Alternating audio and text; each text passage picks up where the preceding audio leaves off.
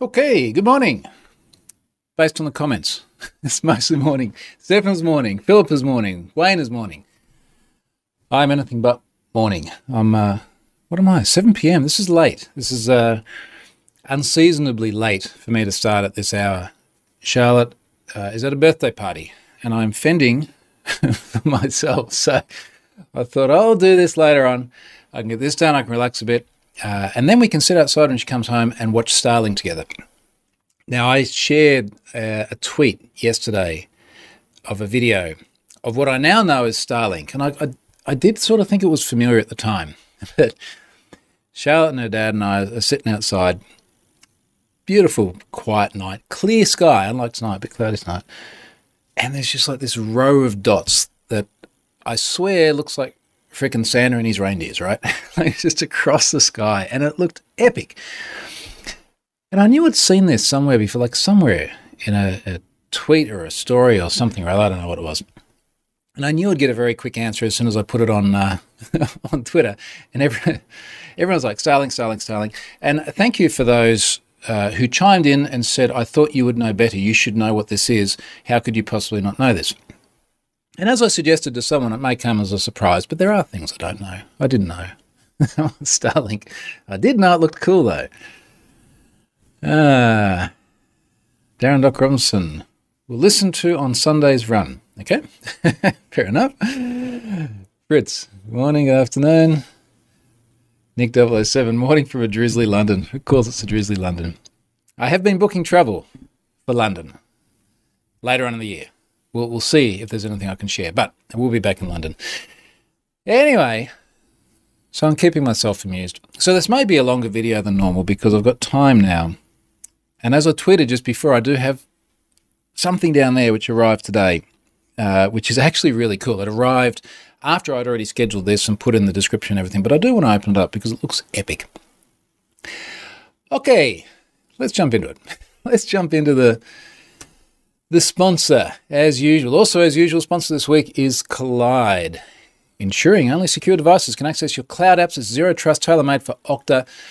Book a demo today. Collide's been a massive sponsor this year, was last year too. So big thanks to them for chiming in and doing the sponsorship thing. Collide ensures that if a device isn't secure, it can't access your apps, achieving zero trust. Designed for Okta, works on Mac, Windows, and Linux. So, big thank you to Collide for doing what they do. Do go and check them out and say thank you for me. Darren says, coming to MVP Summit.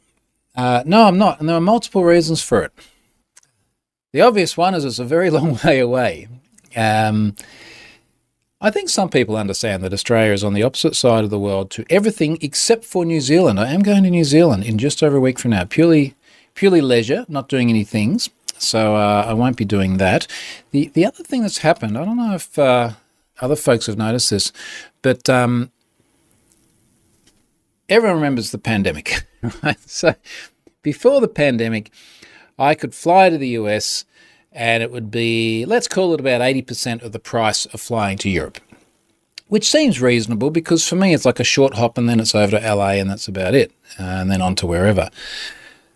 Europe, it's like a long hop to Dubai usually because I go on Emirates, and then it's like to Oslo or London or something like that, and that's a reasonably long one again.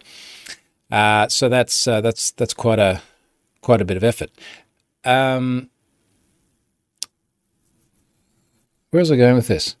What's changed is it feels like the Europe flights are maybe 20% more than what they were before, but the US flights are like 2.5 times. Like it's just insane money. Like I'm looking at the price of going to like the west coast of the US, which is the closest for us here on this side of the world. And why is it so much more expensive than going to Europe? So there was that. I feel there was a scheduling conflict as well. April, okay, I just Googled it. April 18 to 20. So we're actually getting back from New Zealand on April 17 with the kids and everything. So it's just not good timing. And another year, I have done many summits in the past. Darren says, yeah, MVP summit is school holidays period, so flights are $. Fritz says, by the way, thank you for writing the long reaction to your now most read tweet. You have more patience with certain people on Twitter than I do. Let's get into that because this is, oh my God, I was eating all the popcorn. Let's put it like that. It's definitely eating all the popcorn this week. I have never, to the best of my knowledge, had a tweet that has had anywhere near the exposure of this. And incidentally, I am looking disheveled today because it's, put it this way, I've barely been out of the house and I pretty much closed my exercise rings because it's up and down the stairs the whole time because builders and things. Made a lot of progress with the garage today. That was good news. All right, let's talk about this tweet because it was kind of nuts. Didn't I link to it? Yeah, here it is. Darren says, first beer, what craft beer is in the water? It is in the glass. It is our finest sparkling water from the Zip tap downstairs. Stefan, what did I miss? Can you link to the tweet? That's definitely a troll. Definitely a troll. Okay, so when I tweeted this, I knew it would get a reaction. I just didn't know it would be quite this big. So I tweeted this 6:58 in the morning, 4 days ago. So that was Monday morning. And Charlotte and I were sitting in a cafe, ordering some breakfast, looking at our things. And I was like, this will be a bit of fun. I'll just tweet this. And I think the impetus is that I'd been there looking at Twitter and I was like, well, Twitter still works. And then I was like, how long has it been since Elon took over Twitter? And I looked it up and it had been 5 months exactly, 5 months of the day. So I was like, wow, so many people were convinced it was going to die really quickly because either cutting the workforce or cutting particular teams or because he doesn't know what he's doing, how he got all the money is not quite clear. We've all seen it. So here's the tweet. I said 5 months to the day since Elon Musk took over Twitter. It still works just fine. There are new features. This isn't the outcome many people were predicting. Now that is not much of a tweet. That is a really short tweet. 2.1 million views as of now. Now this, I don't even know where to begin unraveling this.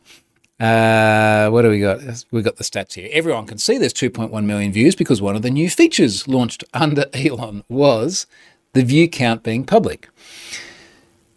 Nearly 6,000 likes, few hundred retweets, 21,000 plus engagements, 19 new followers as a result of this. Welcome, new followers.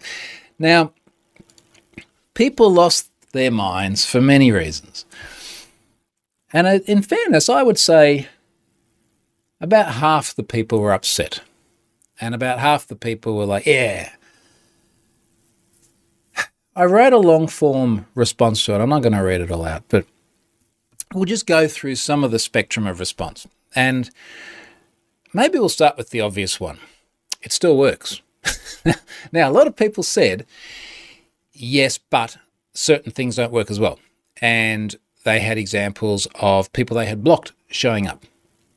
Now, that's a fair comment. If that's not working, well, that's not good. I mean, you can still go to Twitter and read Twitter, but you don't. I mean, geez. Now that I think about it, I haven't blocked anyone for a long time, but I think it was a combination of blocked and mutes. So I mute people all the time. I was tempted to mute some people who responded to this. So I mute all the time. I don't want to see those people. So fair comment. Lots of comments about censorship. Now, this is the really tricky, interesting one. And I'm in a thread talking about Cloudflare along similar lines. Let me just read it. Should I read that? I'll read this because then I'm going to answer them both together. So everyone here knows Cloudflare very well.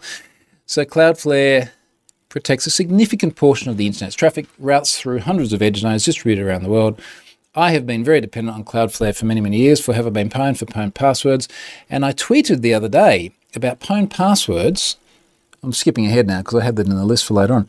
But pwned passwords has now done more than 4 billion requests in a month. And our cache hit ratio is 99.999%, as in 5 nines. It's not the availability 5 nines, but 5 nines sounds really cool. So it's been massively, massively successful. Cloudflare and pwned passwords, I guess. So I shared these stats and most people were happy, but because it's Twitter, someone wasn't. So someone here says, I won't name them, but you can go and find it. He's put it on the public timeline anyway. Why are you using a platform that caters to proxying websites that are harmful to many people, has a very slow abuse department, and a founder that stands their ground for weeks at a time over various issues, claiming a free and open internet? Now, what he's talking about, and I sort of acknowledge this on the thread, is the challenge Cloudflare is in, and I've spoken about this before on this show, podcast, whatever it is. The challenge that Cloudflare has is that they're wrapping around existing hosting services. So you can host your website, as I do, on the Azures, and then go, I would like to wrap Cloudflare around there. Now, the host is still Azure. Things are served from Cloudflare Cache. There's workers. They've now got R2 and all sorts of other storage constructs. So arguably, they're becoming more of a host, but they still sit around what is ultimately usually an Origin website. Now, there have been times where there have been websites that most of us do not like. The Daily Stormer, good example. Very far right wing. Dare we say the Nazi word? That's going to come up a little bit here. Nasty, recalcitrant people on this website. There has been the issues with 8chan. Lots of nasty stuff happening on 8chan, including the organisation of individuals who then carry out atrocious acts like the Christchurch massacre. Then there's been Kiwi Farms. And Kiwi Farms also had a heap of really nasty stuff on it. Now, the challenge then, and imagine Matthew Prince's position, CEO of Cloudflare. Challenge is, you got these websites.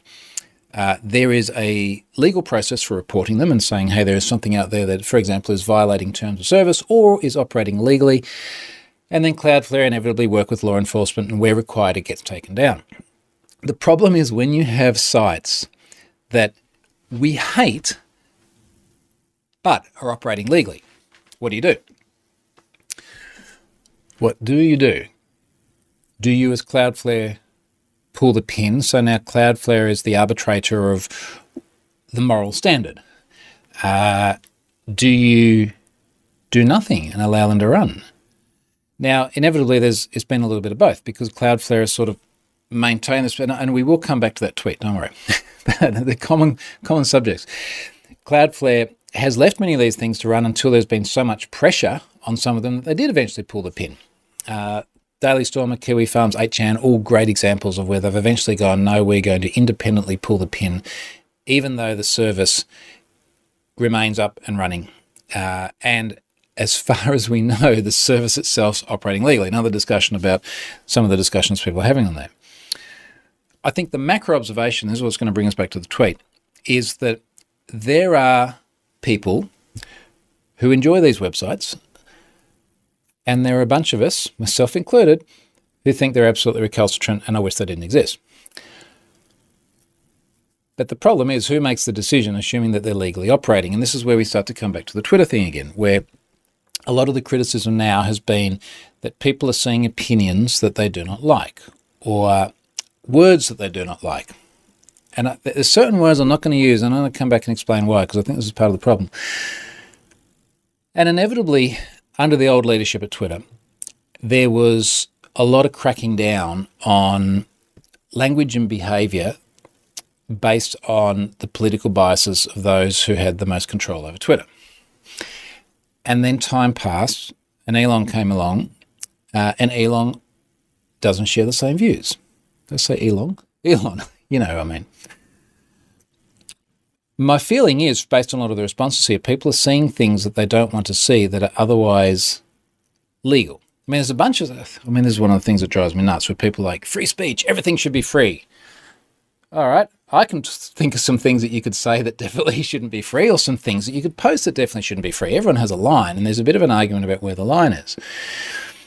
Now, the words I didn't want to use, just because I think they get blanketed across large swathes of people without describing the actual language or the behaviour, is words like Nazis, or snowflakes, or Democrats, or the woke, or these umbrella titles that so consistently get thrown at people for whom someone else just doesn't like the words, or doesn't like the context, or doesn't like their point of view on the world.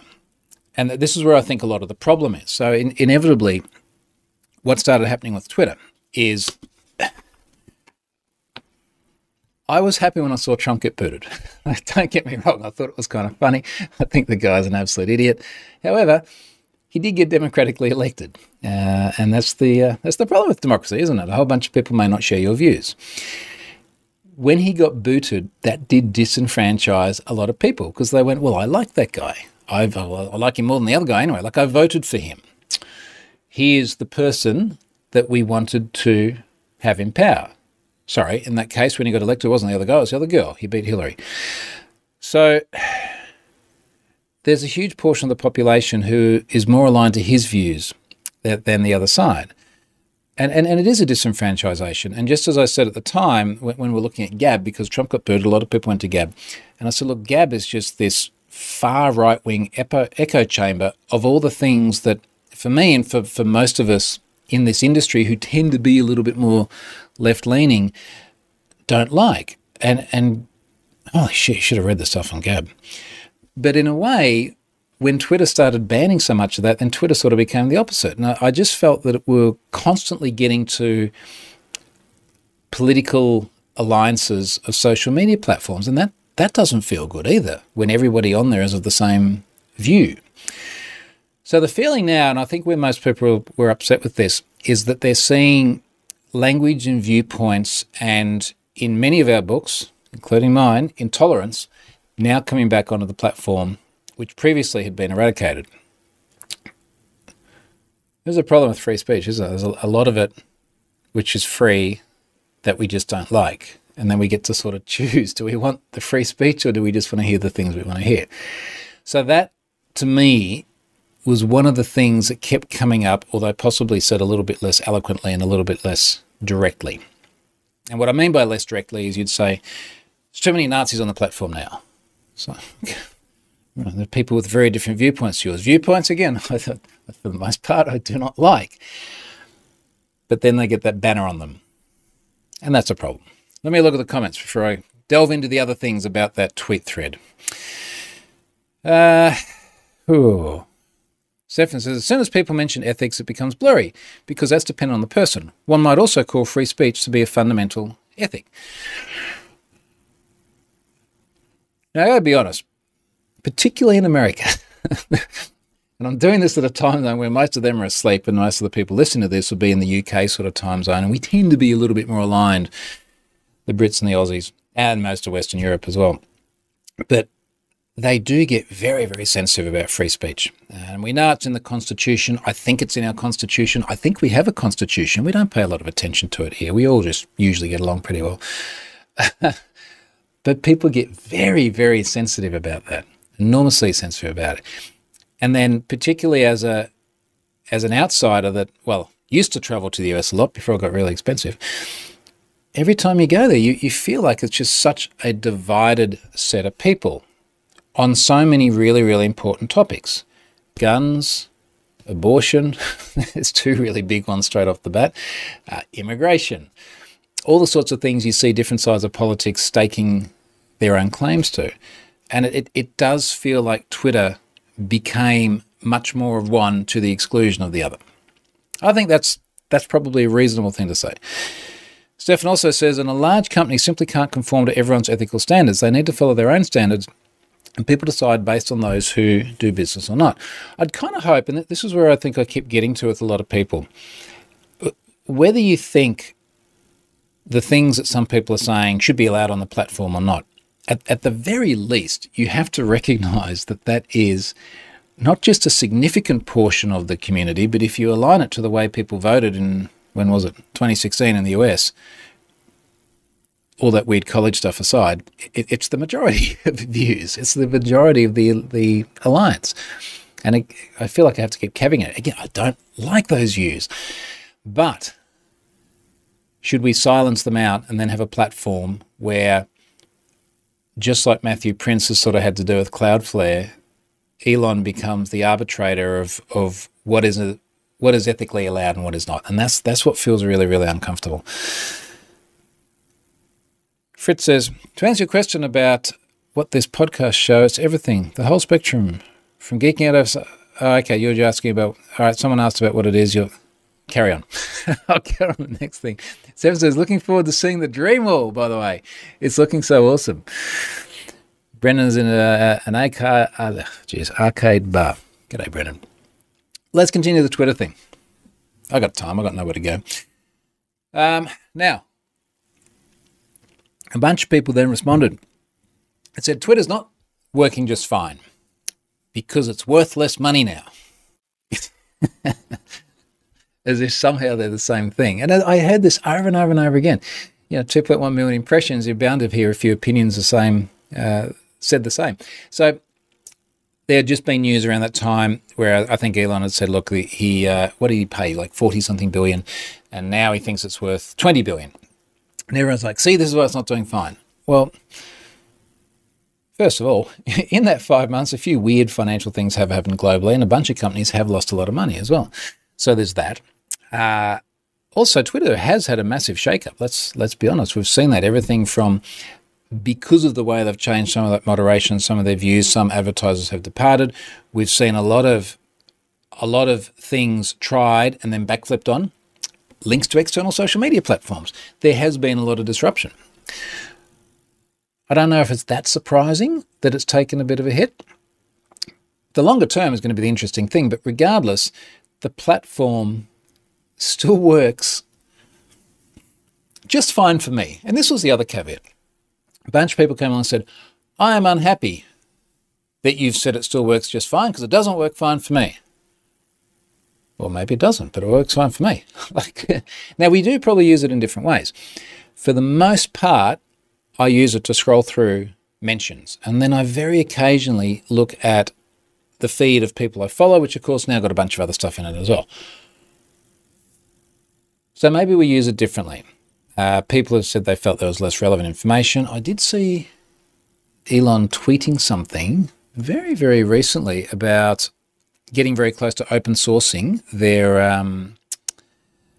platform. Sorry, their algorithm. Here you go. Algorithm goes open source at noon Pacific time. Now, this was 3 hours ago, which would have been the evening of Pacific time. So I imagine that means, when's that, like 12 hours or something from now? It can't be that far away. I think part of the problem is there are a lot of people in this tweet. I won't use the term that they used exactly about me, but it was akin to writing something of Elon's. Use your imagination. Where a lot of this seems to be very caught up in the individual rather than the platform. Now, strangely enough, and I guess 2.1 million impressions, a bunch of these people wouldn't have known about me before, probably wouldn't have seen my views on it. I've got a long history of being critical of Tesla for various reasons. And it's not so much because I don't like the company. I know a lot of people with Tesla. My parents got a Tesla. I've driven nearly every Tesla now. And I think that they're very good in many ways. I dislike the autopilot thing. I dislike the sort of incommensurate enthusiasm to what it actually is. That's just my personal opinion. I got a whole history of saying stuff that's negative. Balanced, I think, but negative. The weight. Holy crap, the weight. But so many people chimed in and went, well, obviously you're just an Elon fanboy because I was saying something positive about Twitter. And it's kind of, I know it's the internet and a lot of these people have really no impact on my life anyway, but it's kind of frustrating to read that because it aims to discredit my views because the assertion is that they're based on an affinity for Elon as opposed to just objectively about this is my experience with the platform. A lot of people upset about staff layoffs. Now, actually, I shouldn't laugh on this because it has been very upsetting for a lot of people. But at least anecdotally, based on what got the press, Twitter seemed to be the first one to start making a lot of layoffs. But I'll tell you what, there are a lot of layoffs from Microsoft, Alphabet, Meta, IBM, Salesforce, and Amazon. Not very long after that, a lot of layoffs. And I got a lot of friends in a lot of these companies on to hear from people. Look, we're worried about our jobs. This is something that has happened in part due to the economic cycle that we're in. Now, he did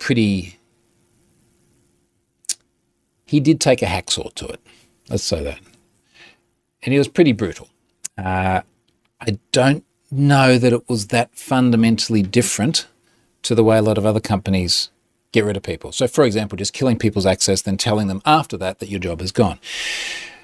I think one of the problems with Elon is because he's A, so public, and B, he's got so much on the public timeline that some of his engagements then end up in the public view. And sometimes, let's be honest, he sounds like a dick. Now, he has history of sounding like a dick before the Twitter takeover. Everyone remembers the Thailand thing.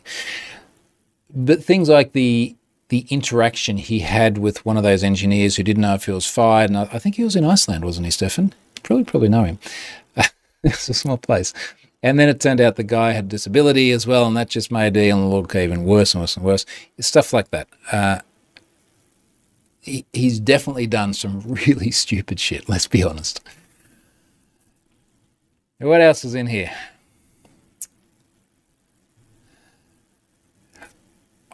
I get the feeling, and I've said this before when talking about Twitter, I get the feeling that there are a bunch of people who would be happy to see it fail. And I have trouble understanding that. Well, like, what is the upside from that? We should all want to be in an environment or a community that does succeed.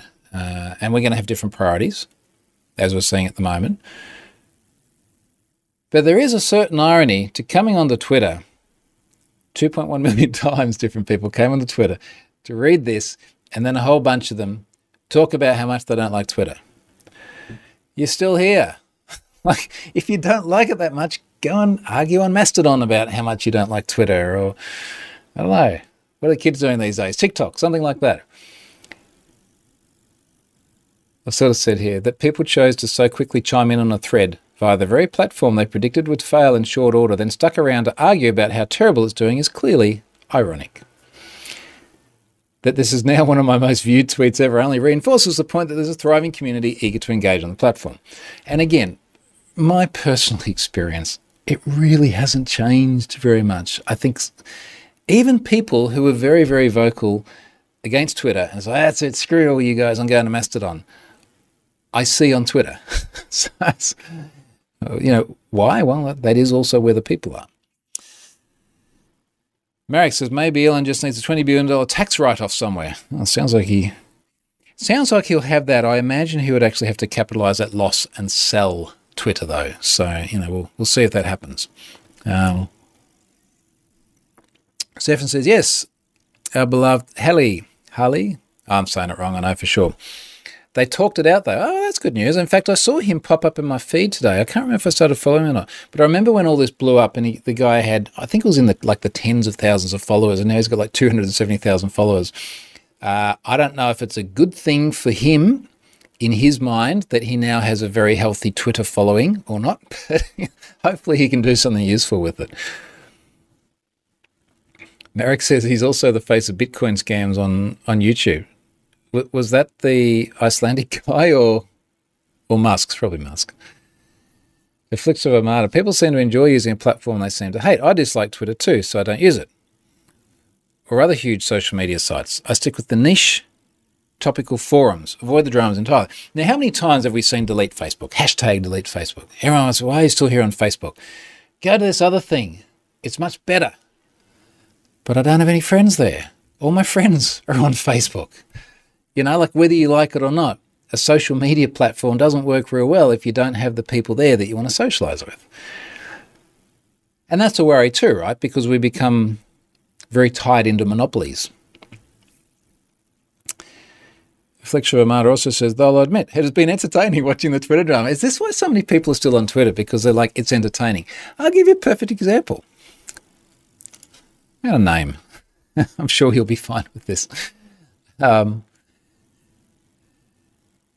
All right, local security identity friend and someone I enjoyed talking to, Patrick Gray, runs Risky Business Podcast. If you don't listen to Risky Business already, make sure you do, because it is fantastic, and it wins all these awards for being the best InfoSec podcast because, well, it's the best InfoSec podcast. Now, Pat was very, very vocal about leaving Twitter and very, very vocal about Elon, but even he, 7 hours ago, was tweeting, Twitter has taken a break from sucking and is very funny today. So, Affliction of Armada, I think you and Pat are on the same wavelength there. Neuro says, people complaining about how bad Twitter is on Twitter. No. I tell you, people got angry. They got like proper obnoxiously angry, like in the way that nobody ever does in person. I mean, I have lamented this many, many times that I have done so much to travel to so many events and seen so many people, and I've never ever had someone once come up to me and use any of the words that you see them using in many of these tweets to me. Because it's easier to do this from behind the keyboard, isn't it? It's much easier than having to actually be face-to-face. And it's not like I'm going to smack him. I'm not going to go Will Smith on the person, right? Like that. That's not it. It's just somehow if you've got to look someone in the eye and use the language that you can get away with when you can do it from behind a keyboard, people don't like to do that. Good lesson for the kids, isn't it? Never say something about someone or to someone but via the keyboard that you wouldn't do face-to-face. Good life lesson there, I think. Keyboard warriors, as Doc Robinson says. Let's open the box. All right, so this is good because I had all this extra time to kill. First of all, this is heavy. This is what it is. Okay. Now, Unified Dream Wall. Let me explain what this is and then we'll open it up and see what's inside. Holy shit, that's heavy. I started writing about Ubiquiti probably about when I moved into this house, 2015, nearly 8 years ago. I must have started writing about Ubiquiti about 7 years ago, 6-something years ago at the very least, because I had bad Wi-Fi and I'd had an old Linksys. Well, it was a new Linksys at the time. And I had two, and I had like one downstairs and one upstairs. And there was effectively two different access points. I think I had an Ethernet backbone between the two of them, but then the same SSID on both of them, and you'd sort of roam, and it was crap. It was so crap that I went out and I spent, from memory, it was over 2,000 Australian dollars. Now, 2,000 Australian dollars is a lot to spend on Wi-Fi, but I spent the money, and in there I had something like 6 access points. One of the joys of this house and one of the things that excited me the most when I first moved in here is it does have wide Ethernet backbone to every room. So I managed to plug access points into each room and then down where all the patch cables were, plug it into a switch, job done. I had Wi-Fi everywhere and I loved it. And I wrote about it. And Ubiquiti was very happy with what I wrote because a lot of people saw it. And then they started sending me stuff, which, full disclosure, includes this. They have sent this to me. I didn't pay for it.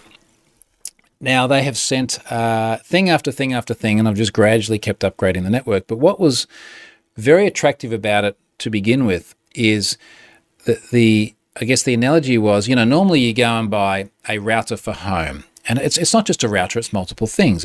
It's a router, it's a wireless access point. It has a web interface built into it to do your configuration. And it's all built into this one box. And the initial value proposition with Ubiquiti was they disassembled that, deconstructed it. And I had a security gateway, which would do your DHCP and stuff like that. I had a cloud key, which had the administration interface. And then I had a switch, which, acted as a switch. And then we had access points. And that was good. And now this combines everything into one. So it's come a little bit full circle. But we should talk about what this is. So there is a Dream Machine, and the Dream Machine for Ubiquiti started to combine all the bits together. So you could get a Dream Machine for your desktop, looks like little R2-D2. I've written about this before because I installed it in one of my mates' place. Again, courtesy of Ubiquiti. And it has all the things built into it. It has an access point on the top, and then it has switching and gateway and DHCP and all the rest of it. And for the last few years, I've been running a Dream Machine Pro, which is a rack-mounted version of that, doesn't have an access point. So rack-mounted version, slides into the rack. It has half a dozen odd different LAN ports, so I do need to have a switch as well because I've got a lot of stuff to plug in. And then it does your security gateway and it does your interface and all the rest of it. And because I've got access points all over the place, I've got enough, and it doesn't have an access point built into it. Now, this starts to combine everything. And when you look at the announcement from Ubiquiti, I think a few months ago, they started talking about this.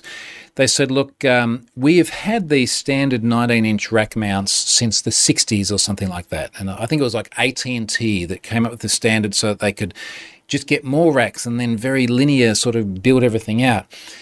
And we've had this standard which requires a fairly chunky rack. And Ubiquiti has said, let's just chuck it all on a wall. Like, we will create a device, which is what we're about to look at here, which is a flat wall-mounted thing.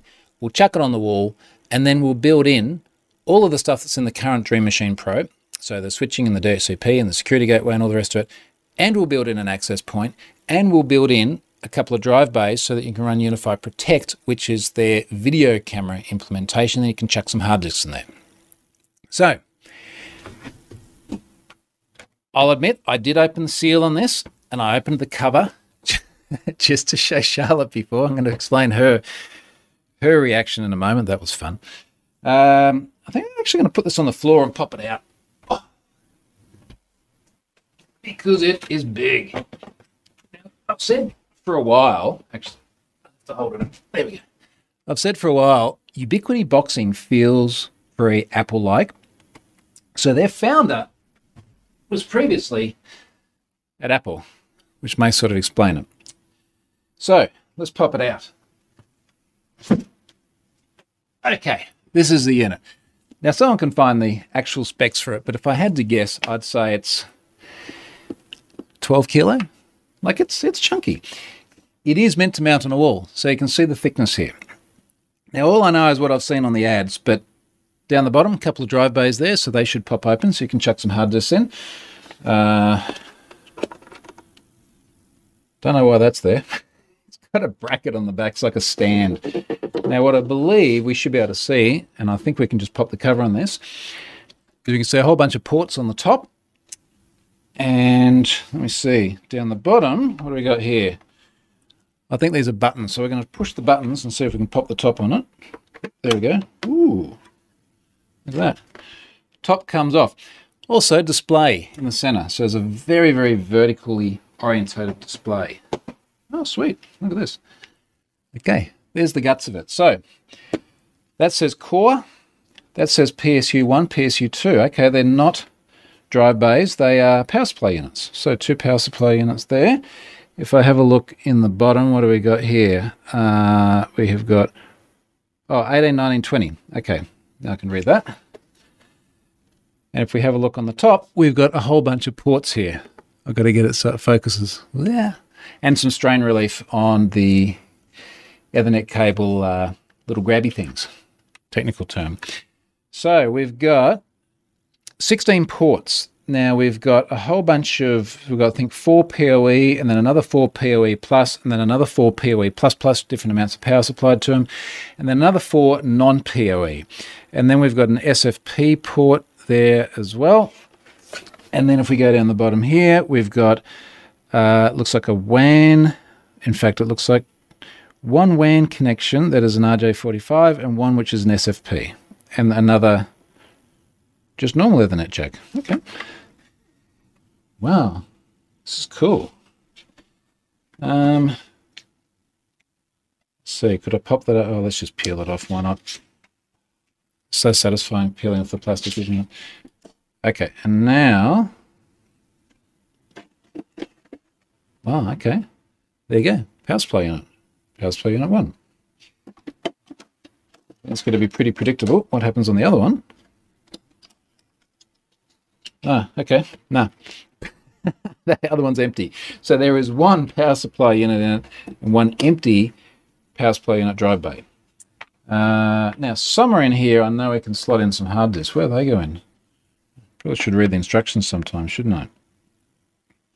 Where's the power go in? That's a good question. Huh. Probably in the back somewhere. This may be one of the things where you actually have to go and start reading the instructions, which will be tiny, without doubt. What else we got? Got a reset button there. Here's our input, power supply input. There we go. All right, if I pop that off, the standard power connector. I know things are a bit fuzzy because the camera does do a good job of focusing on my face, but standard power connector, so it looks like that would then come out the bottom down this channel where my right thumb is. All right. This is cool. This is cool. Let me have a look at the comments and then I'll give you some more commentary on this. How do I get that back in? We really don't even need that because once I have the power supply, oh, look at that. It's a catch. Hang on, what's this? There's a hole you can see through. I don't know why that's there. I guess we could probably feed... Oh, no, we could probably feed something back there. We could probably feed the WAN cable through back there. We'll look at it. Oh, okay. Comments. Gordon says, people have been remote for so long they've forgotten there is a person on the other side of the Twitter handle. No, they were dickheads before that as well.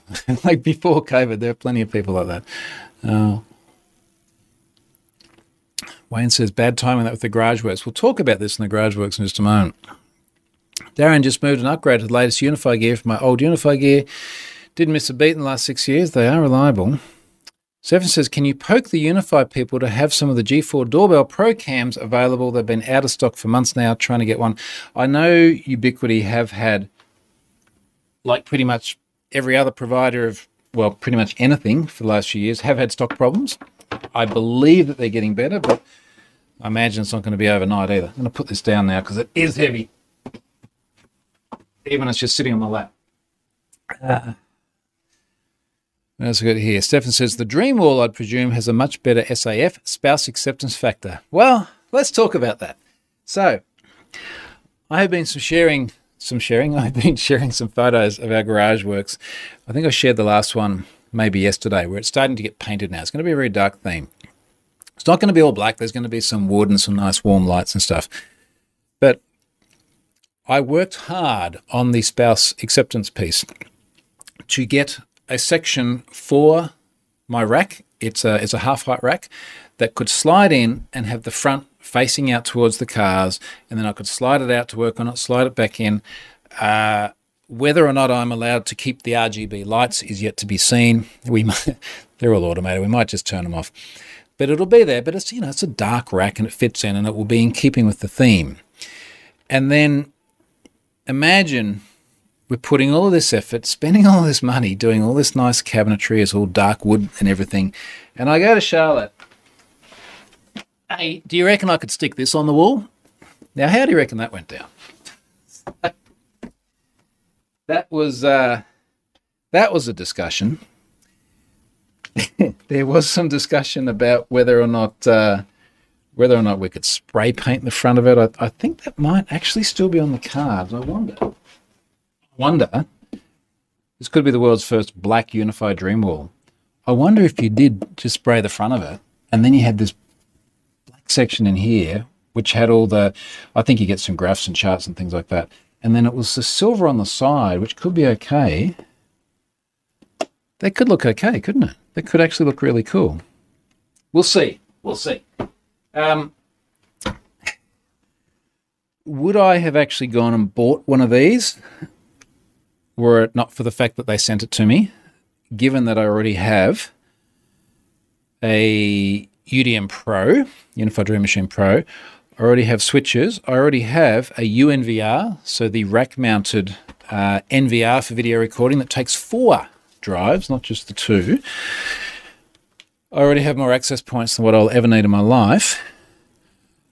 I probably would not have bought one of these, I'll be honest. Now, this is part of the whole integrity thing. I get stuff for free, but I get to give you a whole, honest opinion. I wouldn't have bought one because I have everything I need. However, if I was starting out and I didn't have that stuff, yes, absolutely yes. I think it'd be awesome. Because you've got, look at it. You've got like 16 ports there. You've got a total of 12 PoE plus. You've got an access point built into it. You can do the UNVR stuff. In the US, they retail, I think it was just under $1,000. Let's check that. Ubiquiti UDW? UDW? Yeah, I think it's a UDW they call it. Unified Dreamwall. How much are they going for? Dreamwall, here we go. $999 US. Now, keeping in mind that here in Australia, like I said before, I spent more than $2,000 buying all the bits before to set them all up. And now this is, if we convert the American dollars back into Australian dollars, it's $1,500, and it's got a UNVR. And then the only thing it doesn't have that I spent all my setup on is more access points, which of course you could add. I'd say you're probably going to be in it for a very similar amount of money, but you've got the UNVR as well, and you've got that super cool display. I think it's a better deal. So I would be buying this if I was just beginning my UniFi Ubiquiti explosion. You know what I mean. Let's see the comments. Wayne, the bracket is so it comes away from the wall and allows access to the cables. Okay, I see. So, let me see if I have this right, Wayne. The bracket is, that would remain, attached to the wall, and it would just pop out like that, I guess. And then you could get access to the cables. But see, even then, all the cables, or do all the cables, no, they can't go back through there. I'll figure that out. I need to look at some more videos or something. In the front for power, the hole for feed cables for the wall, Neuro. So does it not have any 3.5-inch HDDB bay? Is all storage for UniFi Protect onboard SSD? I thought, let's read the specs because I've got the page open just here. Integrated Wi-Fi 6. Actually, that's a good point too, because I don't have much Wi-Fi 6 at the moment, and this has got Wi-Fi 6 built in, which is good. Full UniFi OS and UniFi application support. We've got all the PoE ports and things here. 4.7-inch touchscreen. Integrated. 128GB SSD and pre-installed 512GB microSD card. Okay, so there's your answer. So you've got a 128GB SSD. It kind of doesn't feel like enough, does it? Well, I guess it depends on how many cameras you have and what quality of recording and what retention you want to have. So sorry, my bad. You're right. It does not have... Let's just do a search on the page for HDD. No HDD. Just the SSD onboard storage. 16GB of eMMC, integrated 128GB SSD, pre-installed 512GB micro SD card. An expansion slot with another micro SD memory card. Asterisk. Requires a memory card with at least 128GB of storage. Management interface, Bluetooth. Okay. That's kind of cool. Then we have the power supply to hot swappable PSUs, which we just saw. One of the problems I have run into with my switch is I'm now exceeding the PoE allocation. So I think it's something like 92 watts was the PoE allocation, but I've got so many cameras and access points plugged into it, obviously only into PoE-enabled ports, but we're actually drawing more power than what it can provide, which I think might explain some of my camera dropouts as well. Apparently there's another one in the mail. Also provided courtesy of Ubiquiti. Now that should fix my problem. Now between that and this, I'm not quite sure how to configure everything. Fun problems. Could paint that. Stop it. Okay. What else is in here? Darren says, looking at the 360 UniFi camera for the rear laneway. So that the 360 one is very, very cool. So I do have one mounted on the ceiling of the garage, and it's, look, I've shared photos of it before. It's epically cool because it creates a 360 view with this like massive fisheye lens, but then you can flatten it out and then sort of zoom around. It's a little bit like the Insta360 camera where you can take video footage and then later on come back and change pretty much the way that the viewport is focused or facing. So the 360 camera is very, very cool. Nick 007 says, I can imagine the reaction from Charlotte would be the Norwegian equivalent of not a bloody chance, mate. She is a extremely wonderful, tolerant wife, and she knows how important the tech stuff is, really for both of us, because that's pretty much where our livelihood comes from. And it's not like, yes, we need to install a unified Dreamwall on the wall of the garage for our livelihood, but I think she sees a distant attachment to the whole thing. So, in fairness, I'm a very mechanical, pragmatic person, and I do not see the aesthetic that she sees. And because of that, I love just leading it up to her. The number of times we've gotten to things with all these house renos, and it's like, could you just decide, because you will choose something that is amazing. So I'm pretty happy letting her make all those decisions. And all I need to do is find a way to blend this into her vision, and we're fine. We'll be fine. It will work out. Daniel says, storage expansion is micro SD, I think. Yep, I think we have now worked that out. That sounds right. Wayne says that's disappointing. Not sure what was disappointing, but okay. Joel says, Crosstalk Solutions did a review on the early access one. All right, I could look at that. Okay, Wayne is disappointed at the micro SSDs. Don't last very long with lots of writes. Neuro, I think the UDW Pro early access was due to have HDDB bays, I think. Not sure if that's still happening. Now, see, this is where I got a little bit confused, because there's a Dreamwall, and this is the one that is on the Ubiquiti site now. And I had heard of a UDW, Unified Dreamworld Pro as well. And maybe that's what I was thinking about with the hard disk slots. I have given feedback to Ubiquiti before, and I have a feeling, I shouldn't say because I'm not sure what was meant to be under NDA, but the feedback I've given before is that they do need to have a good consumer offering that has the NVR built in, so the network video recorder. Because the cameras are epic, and some of the cameras are really, really ridiculously well priced too. So the one I'm thinking of here, let's have a look, Ubiquiti cameras. There is one that I'm pretty sure is under $100 US, like way under $100 US, Ubiquiti cameras. I think it was like 30 or 40 bucks or something stupid. Okay. Unify, simply scalable, cameras, here we go, Unify cameras. Was it one of the little instant jobs? G4 Instant. G3 Flex, $79. G4 Instant, $99. I think these are all USD. But they're good cameras. They're super, super cheap, and they're easy to put anywhere, but they don't record to a cloud service. They record to your own device, which is in many ways very, very good. But you still got to be able to mount it, or still got to be able to record it somewhere. Stefan says there is a Dreamwall Pro coming as well. This is basically the discussion. I'm just a little bit behind the conversation, basically the discussion we're having there. Marek, I'm assuming you can stream the security video to a NAS. Anyway, you need to stream it to a Unify Protect instance. So Protect is the app, for want of a better term, which records the video. So that's got one built in.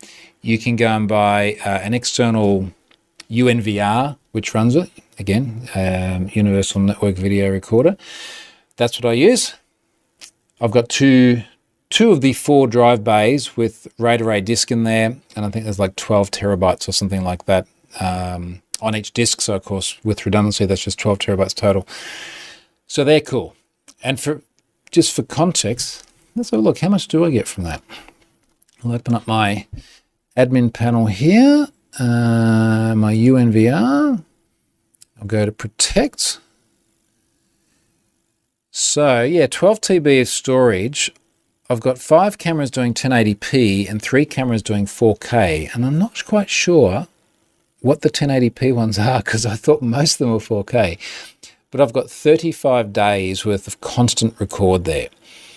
So, 2 12 terabyte disks, full redundancy, 35 days worth recording with 8 cameras and almost half of them at 4K, which is pretty good. That's pretty good. If you think about why would you need a camera that keeps data for a long period of time, you get broken into, when would that ever happen? Or something else goes wrong, do you really need to go back more than a month? Probably not. I feel like that's the sweet spot between I'm not really going to take a holiday any longer than that probably, and if anything happened before that, at least that's no longer, I don't know, I accidentally walk out naked one night, like that doesn't get stored for any longer than a month. So I think having that data retention period is kind of good, just by virtue of the fact that you can't store any more data than that.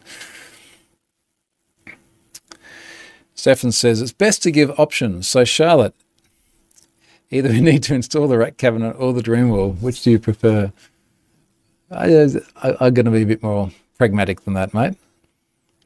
Wayne says, the video here, suggestions 2 HDDs. I guess the vision has changed and left the Pro version. I feel like this is where we're looking at. Or the Pro has gone from EA. They've gone up in recent weeks. So again, I'm just not sure whether that was just an EA vision and it's been dropped, or if there is another SKU. The other thing that I notice, and if you're Googling this, you'll see the same thing. Like when I'm on the Dreamwall page at the moment and there's the YouTube video. Now, what date was this video? Let's have a look. 10 months ago.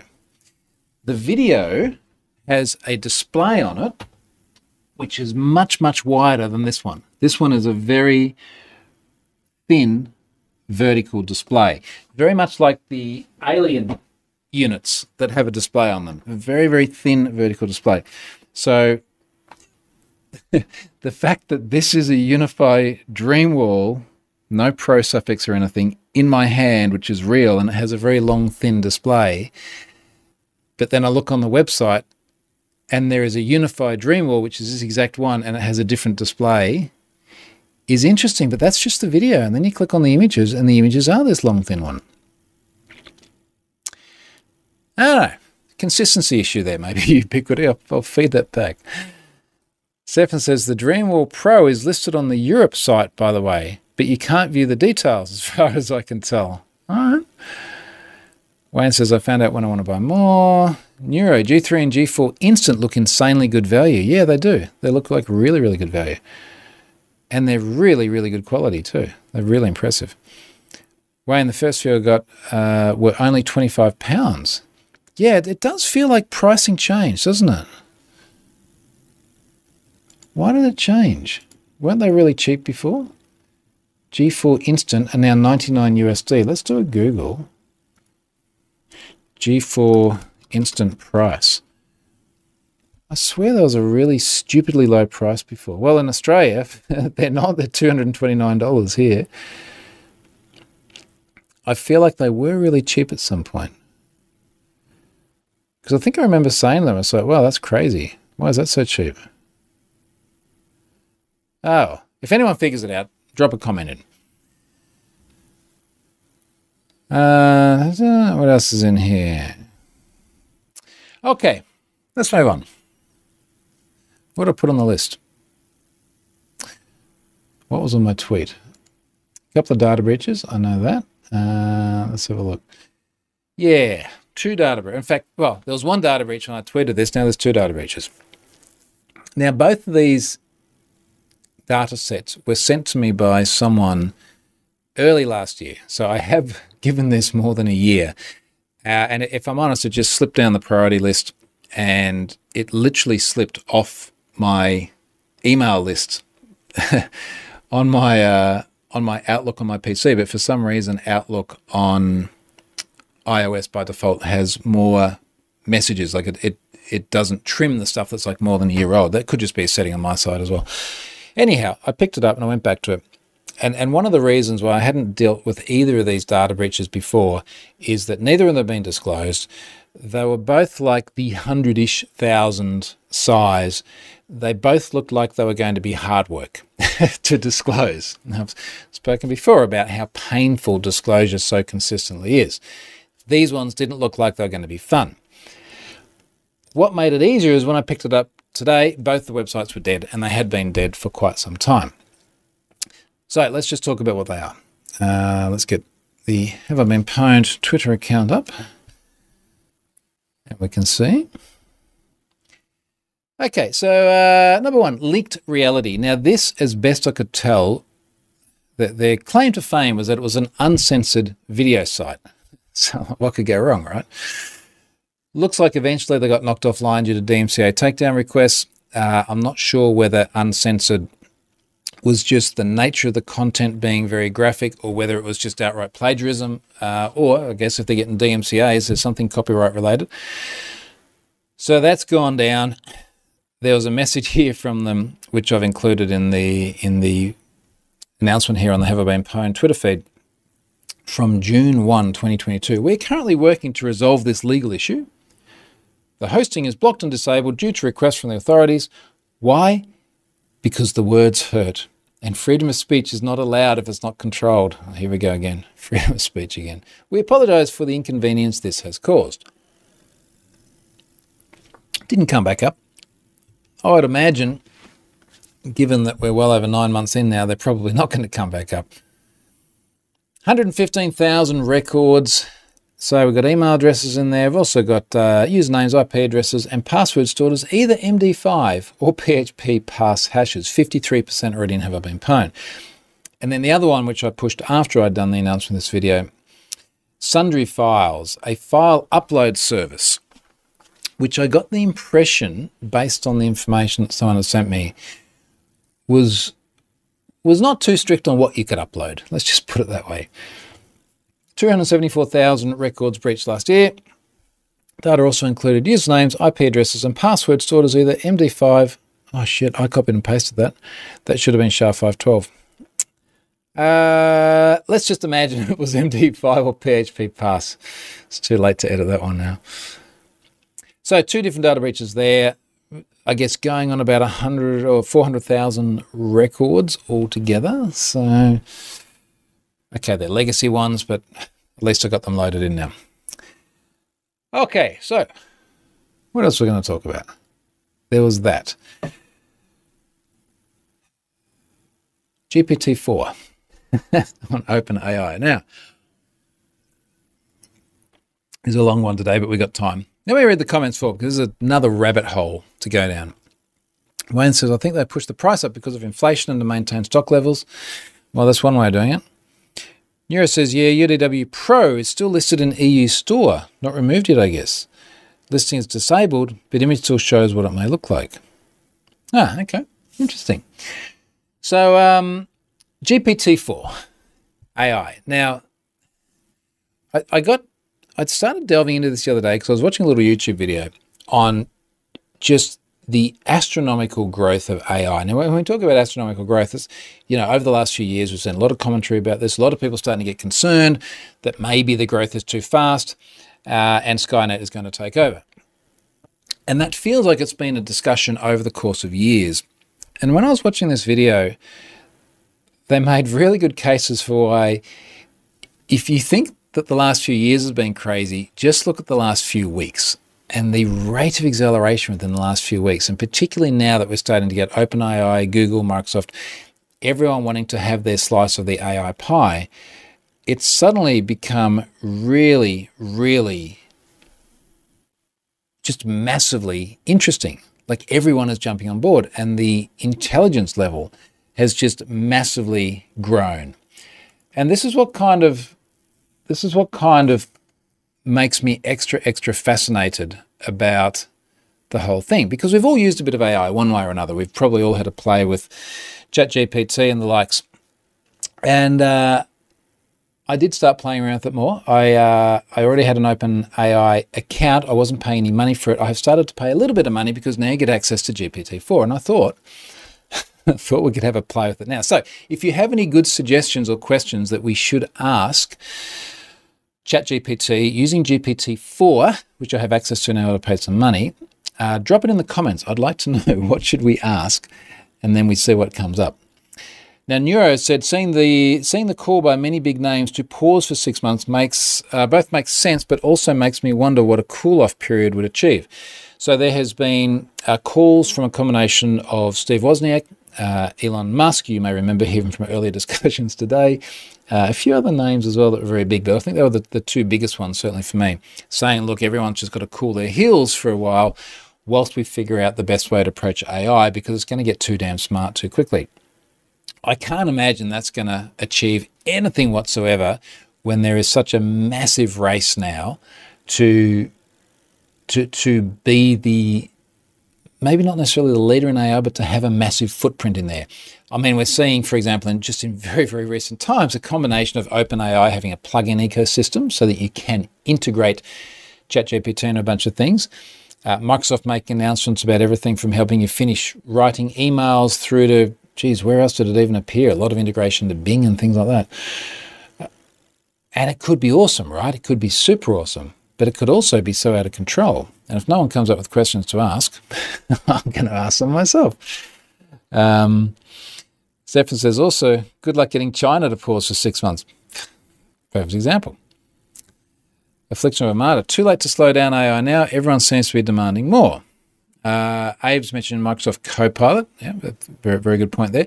And in fact, part of the reason why I thought I'll chuck OpenAI some money on things like $20 a month or something like that is that I did actually start to use ChatGPT to help me write snippets of code. And it would be things that I would normally go and Google, and then you'd end up on Stack Overflow and you'd have to filter through the answers. Now, to give you an example, it would be I was doing something or other with Have I Been Pwned the other day, and I just needed to make an HTTP call. I wanted it to be in an asynchronous method. Help me write the code. And it's just like, here you go. And it was a copy and paste job. It was spot on, exactly what I wanted. So we'll see. Let's ask it some questions. You know what? Let's ask it that Dreamwall question. Let's see where we go with this. GPT-4. What's the difference between the Ubiquiti Dreamwall, and then in brackets, I'm going to put UDW, and the UDW Pro? See if we can work it out. Now, Gordon says, in GitHub Copilot helping you with coding things? Yes, so there's Copilot as well. Come on. As an AI language model, I don't have real-time access to current product releases or specifications. But as of my knowledge cutoff date in September 2021, the Ubiquiti Dreamwall, UDW, and UD Pro were not released. However, if you can provide more information, this is crap. Okay. Okay. Affliction of a Martyr says, hey, ChatGPT, tell us how it can sabotage your future. I'm going to ask it, but we're not going to get a good answer as well. And one of the things we're sort of learning here is more people are spending more and more time learning how to use AI, which is an interesting term because there is a way how to use it. What they're learning is the way that you construct questions is a really important part of the usefulness of the AI tool. Okay, let's try it. Hey, ChatGPT, tell us how we can sabotage your future. As an AI language model, I am programmed to follow ethical guidelines and promote the responsible use of technology. Yeah, so nice try. No, I'm not getting anywhere there. Neuro says, I've found ChatGPT can be confidently wrong, which can be dangerous when it comes to asking dev code questions. Now, I'm going to give you an example of this because I've got a saved one here. Right. It's self-ingratiating, but I was just really interested to see how much it got right or wrong, and who better to know how much is right or wrong than me if I ask a question about me. So here's the question. Write a short overview of how Troy Hunt got to where he is today. Troy Hunt is an influential figure in the cybersecurity industry, known for his work as a security researcher, author, speaker, and educator. He reached prominence through his dedication to informing the public about online security and data breaches. I do find the natural language way it forms these things is kind of crazy. Now, this is where it all starts to go wrong. Hunt began his journey by earning a bachelor's degree in computer science. Wrong. I dropped out. I didn't finish. And a master's degree. Definitely didn't get that in information technology. So that's just, I find that fascinating because, as someone just said here, it is confidently wrong. That is completely incorrect. I am uneducated. At least like that. He worked in various roles in the IT industry, including software architecture and application developer. Okay. Throughout his career, he cultivated a strong interest in web security, which led him to start a blog in 2009. The blog initially focused on .NET development, gradually transformed into a platform for sharing Hunt's knowledge on cybersecurity. In 2011, he gained widespread recognition for his expertise when he was awarded the Microsoft Most Valuable Professional in Developer Security. Also good. Troy Hunt's most significant contribution to the cybersecurity world came in 2013 when he launched Have I Been Pwned, HIBP in brackets, a free service that allows users to check if their email address or password have been compromised in data breaches. HIBP quickly gained popularity and became a trusted resource for users, companies, and governments. Hunt's dedication to raising cybersecurity awareness led him to create educational content, including courses for Pluralsight. He's also authored several books. Wrong. One book. With Rob and Charlotte, and has been a sought-after speaker at conferences and events worldwide. In summary, Troy Hunt's rise to prominence, I like that, in the cybersecurity industry can be attributed to his passion for online security, dedication to educating the public, and the successful creation of the Have I Been Pwned service. His continued effort to spread awareness and knowledge have made him a respected and influential figure in the field. Now it's fascinating, isn't it? Because the way it's constructed, the narrative has got a lot of things that it must have taken bits from Wikipedia and various other places from and formed into very accurate sentences and then has confidently screwed up multiple things. And you can't help but think that if you were using ChatGPT or any AI at this point in time to write stuff, you would have to go and fact check it. Because I don't even know where it concluded this about me having degrees and writing multiple books. I think that's really fascinating. Now, Charlotte and I were sitting here mucking around with it a couple of days ago, and we said, describe Troy's personal life based on what he shared publicly. Now, I won't go into all of it, but it pretty much got it right. Troy is married and has 2 children. He occasionally shares family-related anecdotes in his blog posts. And his family sometimes accompanies him when he travels for conferences or speaking engagements. That's pretty good. Australian roots. Troy is originally from Australia, resides in the Gold Coast, Queensland. He is proud of his Australian heritage and often highlights this in his presentations. That's pretty good.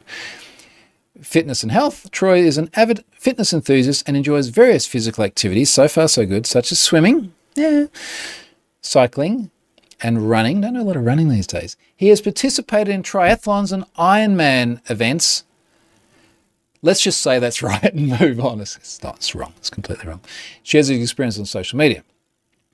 Travel as a sought-after speaker and cybersecurity expert. Troy travels extensively around the world for conferences, workshops, and other events. And then the rest, that's fine. Hobbies. Troy has keen interest in technology and gadgets, often sharing his latest discoveries and experiences with his followers. He enjoys photography and shares his photos on social media. Now, this is all interesting. And then Charlotte was like, ask it who he's married to. Now, this is interesting for 2 reasons. Number one is it depends on when it dates. Number 2 is that is there and accurate on Wikipedia. And it came back and said, Troy Hunt tends to keep his family life relatively private. So you've literally just said he occasionally shares family-related stuff. So, I don't know. Yeah, and then it doesn't know. But it is interesting, this thing that came up before about dating it to 2021. Yeah, so where was it? September 21, yeah. As of my knowledge, cut-off date in September 2021. Now, inevitably, that's going to be something that changes because contextual awareness about relevant and recent events is going to be pretty important. Fritz, great show, Troy. Need to go, unfortunately, have a good weekend. And I think we are getting towards time. If I'm honest, we're an hour and a quarter in now. Gordon, one of our guys, has an interesting prompt where the response tells you how to do better prompts. Okay. Affliction of a Martyr says, yes, another thing, people seem surprised a model trained off the internet isn't perfect. I'm more surprised that a model trained off the internet is able to get information that is on the internet wrong. But I feel like we're going to see ChatGPT 5. It's like, I don't know, what time is it now? 8:15, like sometime really, really soon. And it's going to get that stuff right. So who knows? We'll see. Neuro says the text concentration is insanely good, but the data fact-checking behind it can be very wrong. I totally agree with that. Affliction of Martyr says, careful, Troy. AI might talk about how you died a decade ago, like that register writer. There are other Troy Hunts out there as well. I have a Google search for my name, and each morning I get an alert, and occasionally, it's like like some small town sheriff, or I've gotten a speeding ticket, or I've been arrested, or something strange like that. But it seems to be able to work that out. Flickshramata also says, by a decade ago, last decade, hey, look, I can be confidently wrong like GPT too. I wonder also how much ability there is to taint the data sources as well. You know, if you put information out there which is just blatantly wrong, how much is that going to feed through, and how much independent fact checking is it going to be able to do? Okay, last one, and then I think we reached the end of our time. I'm going to ask this, but it's going to be too subjective. Has Elon Musk made Twitter better? This is a subjective question, and opinions may vary. Some people may argue that Elon Musk has made Twitter better by bringing more attention to the platform and using it to share important updates and engage with his followers. Others may argue that his controversial tweets and behaviour on the platform have made it more diversive and unpleasant. Ultimately, it is up to each individual to decide whether they think Elon Musk has made Twitter better or not. It's trying to have it both ways, isn't it? I think they just upsets everyone equally with the response like that. Okay, well, by the time we do this next week, it'll be much more intelligent, and there'll be GPT-5, and there'll be all sorts of other things that we haven't even thought of yet. Thank you for sticking by. I think that was fun doing the Dreamwall thing. Maybe we'll figure out what the pro is by the time I get to next week. Maybe I'll figure out how to paint it black and integrate it to the garage and keep Charlotte happy as well. What I do know is that is a very large white thing that is not just going to slot in nicely in the spot that I'd really like to have it. So we'll work it out. I'll share that later on. More pics to come. Thanks for sticking around for an hour and a quarter. So that was a long one. Catch you next week.